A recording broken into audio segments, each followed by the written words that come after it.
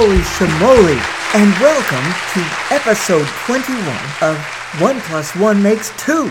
And listeners, I will begin today by saying that I am increasingly disgusted and sickened by the ineffectual decisions made by Biden and the rest of NATO regarding the Ukrainian war. The Ukrainian war can be described in several different ways, such as epical, portentous, significant, humongous, a mistake, too little too late, tragic, criminal, cowardly. I regret that I must continue with complaints regarding the Ukrainian war. But the stupidity of the United States, NATO, and any democracy that cares, yet did not confront Russia prior to Putin's invasion, is utterly foolish and cowardly. Now, Ukrainians are paying an enormous price with their lives, their homes, their cultural treasures, a burden which should and must be shared by all nations. Now, I wish to share this compelling insight with you now. Any military man will tell you all wars are decided by air power. Whichever side has the superior air force wins the war. NATO, the United States, the other democracies, all are foolish by not contributing to the Ukrainian air power. Ukrainian allies such as the United States need to be giving the Ukrainian Air Force the ability to destroy the Russian supply lines, armed forces, and air force. Unfortunately, Biden's cowardice and influence has prevented NATO from giving Ukraine the air power which is needed to assure victory, for they fear retaliation by Putin. Too bad Teddy and Franklin Roosevelt and Winston Churchill are not here to remind Biden that the only fear is fear itself. By overcoming fear, you can win a war. I'll be frank. We have no choice. But before we go any further, let me restate that here at 1 plus 1 makes 2, we make all decisions and conclusions based on common sense. Nothing tricky, nothing false, nothing invalid, fallacious, just good old, plain old common sense. So let's describe several characteristics of the war using a little common sense for some of our conclusions. Here's some adjectives that describe what's going on. Unprovoked, unnecessary, criminal, destructive, unfair, murderous. And here are a few more adjectives which depict the conflict. Cowardly, too little too late, delusionary, short-sighted. Now let's make a game of it.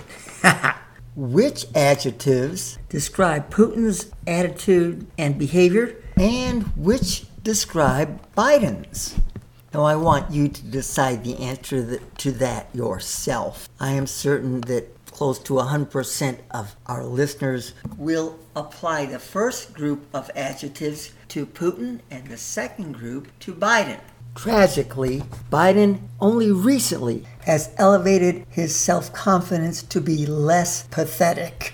For if Biden had shown the bravery and leadership of Zelensky, Putin would not have invaded Ukraine, and that his confidence now is but an opaque reflection of Zelensky's bravery and brilliant leadership. Frankly, Biden copped out as leader of the democratic and free world by merely being the spokesman for NATO.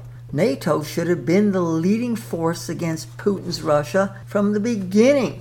Unity is not one country fighting while the others reluctantly donate money and weapons. To me, unity is shoulder to shoulder fighting a common enemy, as well as all allies contributing finances and weaponry.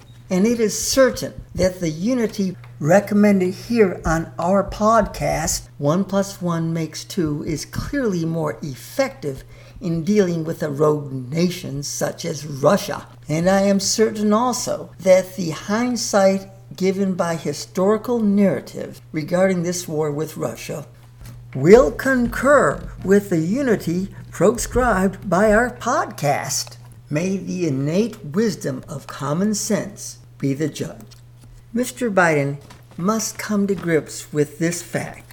Some things cannot be negotiated, such as, for instance, 1 plus 1 equals 2. If someone else says it's not 2, it would be tough to negotiate by saying, okay, let's just call 1 plus 1 1.76, or let's just say that it equals 2.03. That would be negotiating some sort of compromise. Everyone, some things cannot be negotiated. Nothing can make 1 plus 1 any other number, fraction, real number, imaginary, nothing. 1 plus 1 can only equal 2. And as far as politics go, when you are dealing with a man like Putin, who bases all his decisions on lies, remember, a lie is a form of theft which steals reality. It replaces reality with counterfeit, some values that are not based on reality. So you cannot negotiate with a man who lies, who does not agree on the reality of the situation. Putin is in that category. He lies not only to his enemies, but also to his own countrymen, whatever it takes for him to achieve his own distorted goals. Well, let me complete this conversation, which admittedly may be classified as a diatribe. Negotiations will only be made by a resounding defeat of Putin's military forces, air, ground, and sea. Mother Nature, would you like to add anything to this conversation? Common sense is your creed, Bob, and I wish all humans would use the same. After all, it takes a lion to kill a lion, or a rhino, or something strong, a beast with commensurate brutality. You know, something like a rhino that has strength, size, horns, powerful jaws, and teeth with the ability to impale a body. Well, thank you, Mother Nature, for your graphic description of what it takes to kill a lion. And by analogy, what it takes to destroy Putin's military. Right on, Bob. You could compare negotiations with a deer trying to kill a lion. Rightly so, dear mother, rightly so. Gosh, Mother Nature, you make me feel so good saying that. Why, I feel like sharing some wisdom, jokes, and having a good laugh with our listeners now. Go ahead, child, see if you can make me laugh. Okay. A lady walks into an ice cream shop. Can I get a chocolate scoop on a cone, she asks. Sorry, ma'am, we're out of chocolate ice cream, says the man behind the counter. Oh, well then, can I get a chocolate sundae, she asks. We're out of chocolate, he says. Well, how about a chocolate milkshake? Well, the man's getting a little frustrated, so he says, Ma'am, do you see the van in vanilla? Yes, she says. You also see the straw in strawberry? I do, the lady says. Ma'am, you see the frick in chocolate? She says, there's no frickin' chocolate.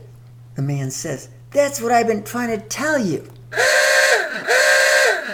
Not bad, Bob. Keep going. Hey, how do you make a dead baby float? Answer, 2 scoops ice cream, 1 scoop dead baby. Bob, only an infinitesimal part of me is a human. But I'll say this. That joke makes my stomach churn a bit. Okay, I'll switch joke categories. So here's some dog jokes. Why was the dog stealing shingles? Tell me, Bob, why? He wanted to become a woofer. Bob, I'm not sure if that was an improvement. Well then, why do dogs make poor dancers? The answer? Because they have 2 left feet. Next, Let's say your dog's barking on the front door and your wife's knocking on the back door. Which should you let in first? Answer, the dog, because at least he would shut up. Sorry to all you wives out there, I just had to give that one. Now let me tell you about my friend who got a rescue dog that has no nose. So I asked him, how does he smell? My friend says, awful. Bob, how about just one more, okay? I hear you, Mother Nature. Two guys come across a dog licking his own balls. One of them says, man, I wish I could do that. The other one says, I'd pet him first if I were you. Geez, Bob, I'm going now. Try another category next week. What do you think? Okay, Mother Nature, okay. Thank you for being here, and thanks to Danny Briel, our producer and director, and thank you, listeners. We'll see you all next week.